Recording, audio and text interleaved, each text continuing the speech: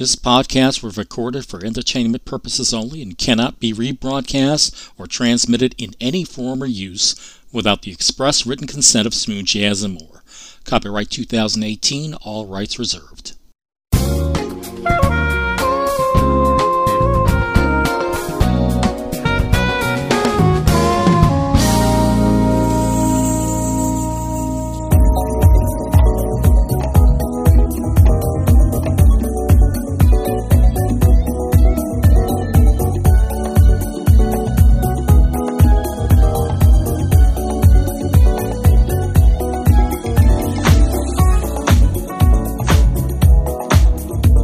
I'm Mike James, and welcome to another edition of Smooth Jazz and More Interviews.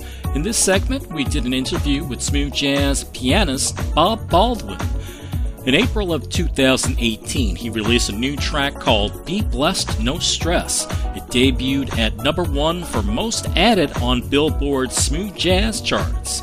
Overall, he's released 23 albums in his 30-year career. He took some time out of his busy schedule to talk to us about his music career for Smooth Jazz and More Interviews. That's my 30th year anniversary of a record that came out in 1988. So this is marking my 30th year as an artist. Oh, wow. Yeah. So that was my first record I put out. I put that on my site to let people know that it's been 30 years. Which, you know, that's code word for I'm getting old. Excellent. Well, anyway, the latest track that we're playing is Be Blessed, No Stress. Yes. Tell me about the new CD. That comes off of a CD called Never Out of Season, Remixed and Remastered. That record was released about 5 years ago with a different kind of audio. We were doing ADATs and all that kind of stuff a few years back.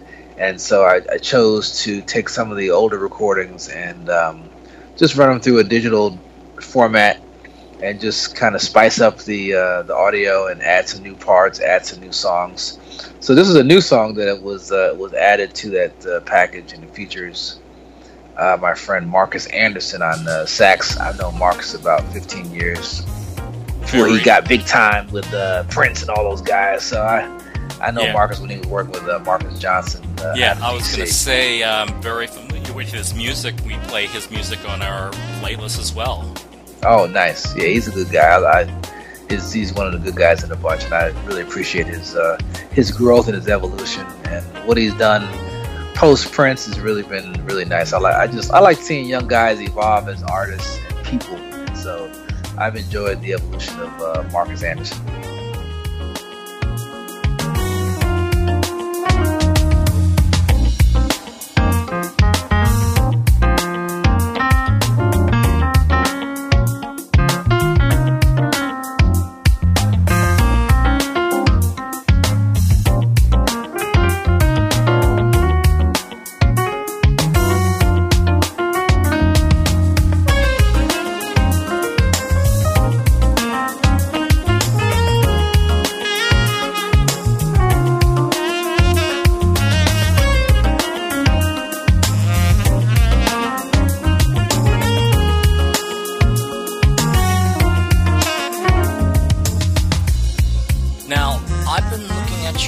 Releases going back 30 years. Pretty impressive. Over 14 albums on your own record label, City Sketchers. Yes. I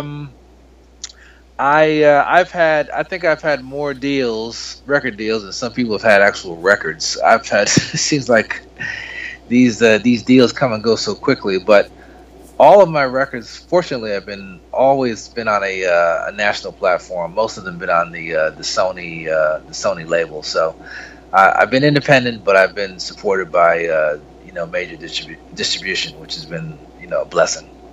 Yeah, I was going to say of those releases, 11 of those CDs have reached Billboard Smooth Jazz charts. What are the challenges of promoting your own record label as opposed to an established label like Atlantic or Shinachi? The only real challenge, obviously, is funding, because you're doing everything out of your own pocket. So it's always a challenge trying to get the necessary funds together to promote the stuff properly.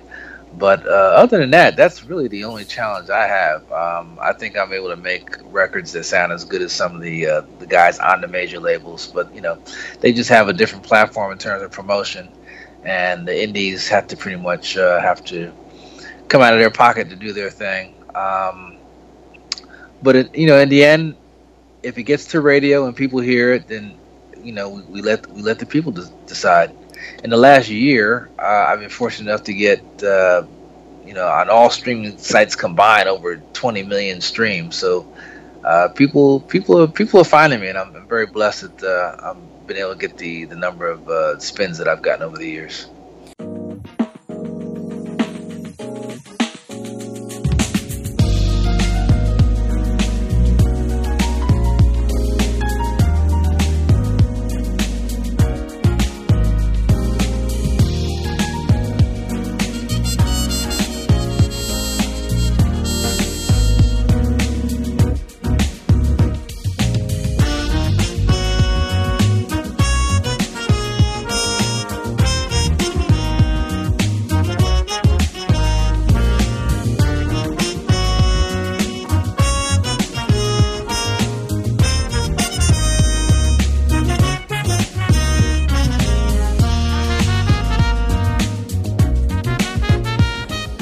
Differences of how recording was back in the late 80s as opposed to recording new material now?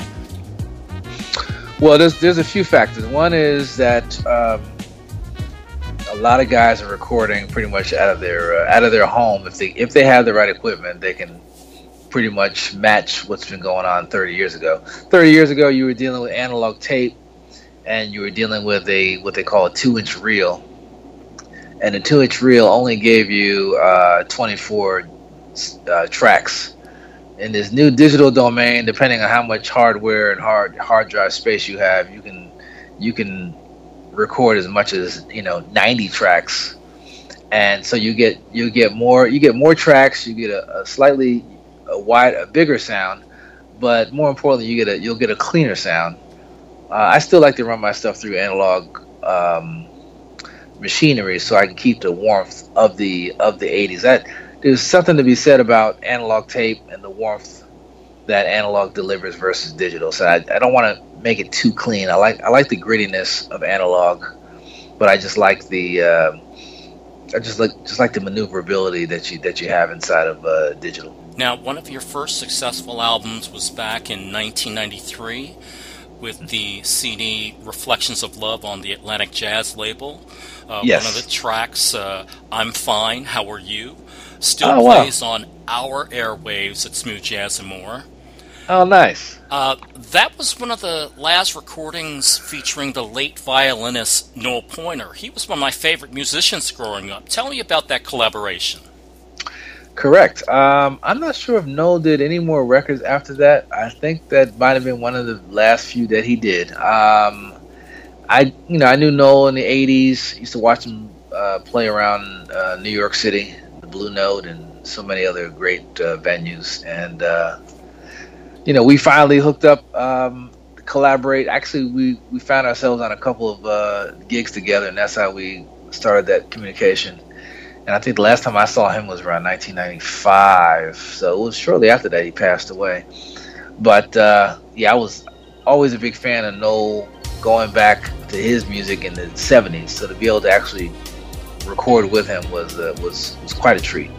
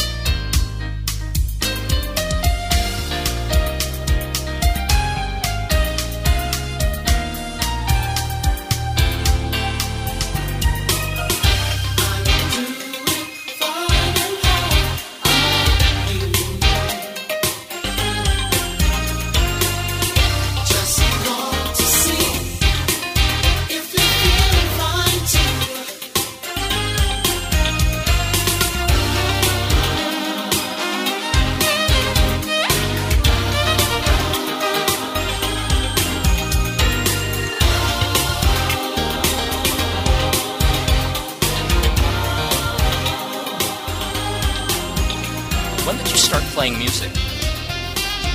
I was about 6 years old. My dad taught me how to play. He was a musician as well. He never put out anything professionally, but he was a really, really fantastic pianist. He grew up in the Mount Vernon area, which is is right on top of the Bronx, so just north of New York City. And for a while there, he used to do a lot of duo gigs around Mount Vernon and New York. And he had a chance to work with Ray Brown, not Ray Brown, Art Davis. Art Davis was the last bass player that played with John Coltrane before he passed away. And another gentleman named Keeter Betts, who was married in the 70s to Ella Fitzgerald. So he had his ties into some of the legendary artists. I know he did some work with Max Roach as well. So I kind of grew up listening to a lot of Straight Ahead, and still do to this day. But there was just something about the R&B music and the pop music that kind of grabbed me in a different way. And so now I'm kind of a blend of all three of those genres.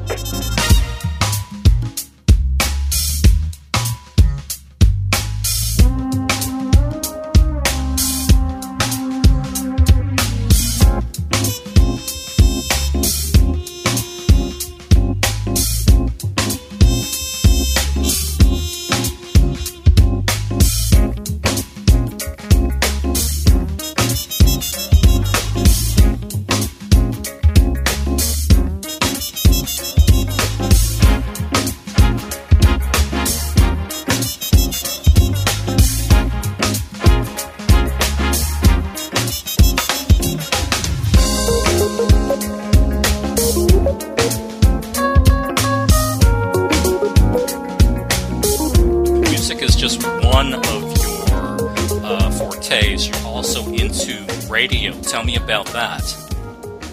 Yes, when I was in college back in the 70s and 80s, I had the chance to join a college radio station and fell in love with radio then. When I went to New York, I interned at WBLS, which at the time was the number one station in the country. And that's where I actually met Pat Prescott, who to this day is a dear friend of mine, who's now one of the jocks on the Wave in LA. But Pat taught me a lot about commercial radio, and then I got a chance to work briefly at 1010 Wins, which was at that time the number one news station in the country. So this is going back like the early 80s. So I had a chance to see radio from a music standpoint as well as radio. And over the years, I've always kept my fingers in the radio. I helped set up a smooth jazz station in Bermuda in 2005 and 2006. I did some programming down in Jacksonville, and then when smooth jazz kind of took a turn for the worse in 2008, I started New Urban Jazz, which is getting ready to go hit 10 years on October 1st, and so that's a 2-hour program that's aired on about 45 stations around the U.S. and some internet properties as well. So it's been a nice little journey, and the synergy between radio and music is really perfect. So it's been a nice little journey so far with the radio. Yes, I was going to say you've done so much for jazz music over the last 30 years, and one of the projects that you've created was the New Urban Jazz music series for the arts in Westchester County in New York. Tell me about that.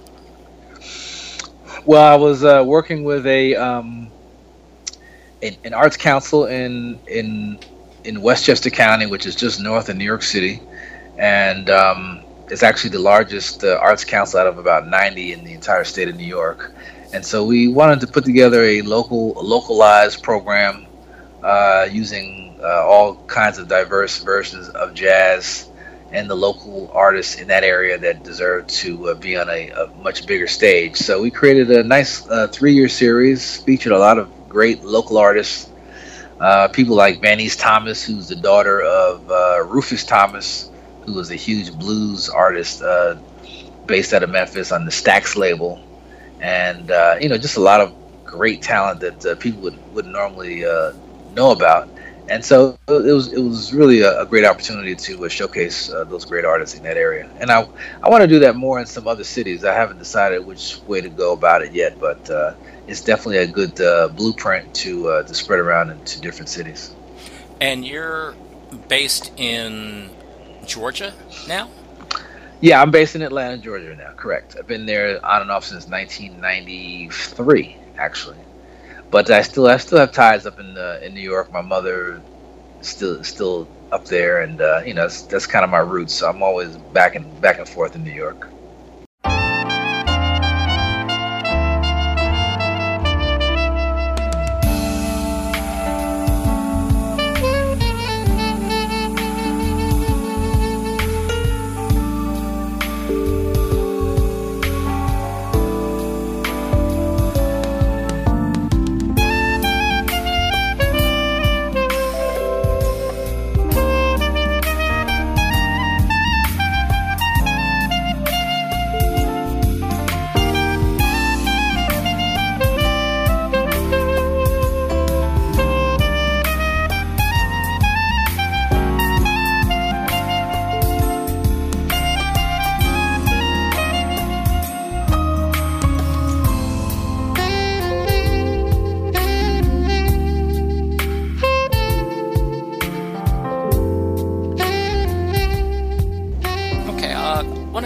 Some off-the-cuff questions. What are you Sure. listening to lately in your playlist?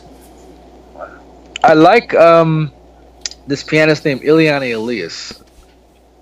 Ileana is a great Brazilian pianist who also sings. She's been in New York for a number of years now, but she's one of my personal favorites. Um, Other than that, I've just been trying to explore and listen to different types of artists. Another artist I've kind of fell in love with over the years is a pianist named Omar Sosa, who's got an Afro-Cuban kind of vibe.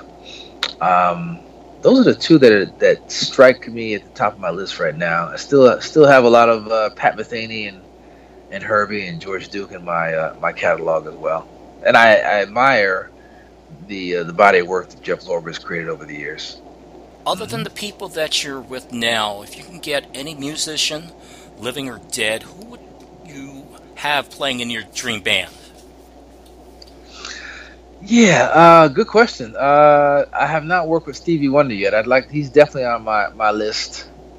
A 10-minute conversation with Quincy Jones would be pretty amazing. Even though I know he's up there in age, but I admire his body of work and what he's brought to the music industry. Those are the two at the top of the list right now, so far.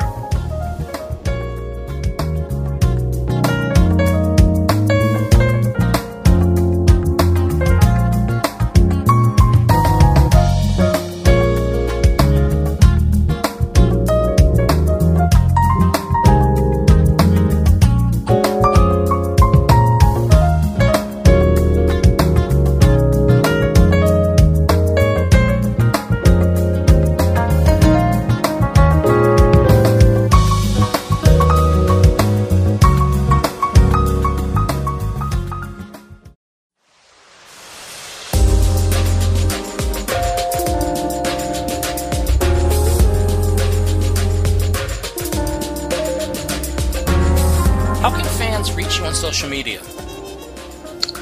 Well, I have a Facebook page. I have a Twitter account, and of course, BobBaldwin.com. You can reach my artist page, and NewUrbanJazz.com is my radio site.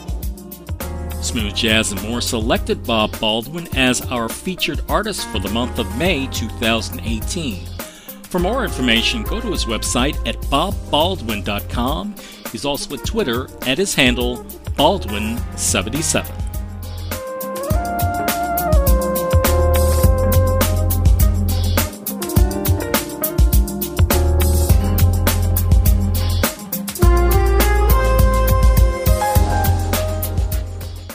And that's it for this edition of Smooth Jazz and More Interviews. Just remember, the podcast, the website, the blog, and our internet radio stream needs your support. please consider donating to Smooth Jazz and More through our GoFundMe fundraising drive. You can also help out by purchasing items at our gift store at Cafe Press. A portion of your purchase will help with our administrative costs. If you've given to Smooth Jazz and More, thanks for your generous support. Until next time, I'm Mike James for Smooth Jazz and More Interviews.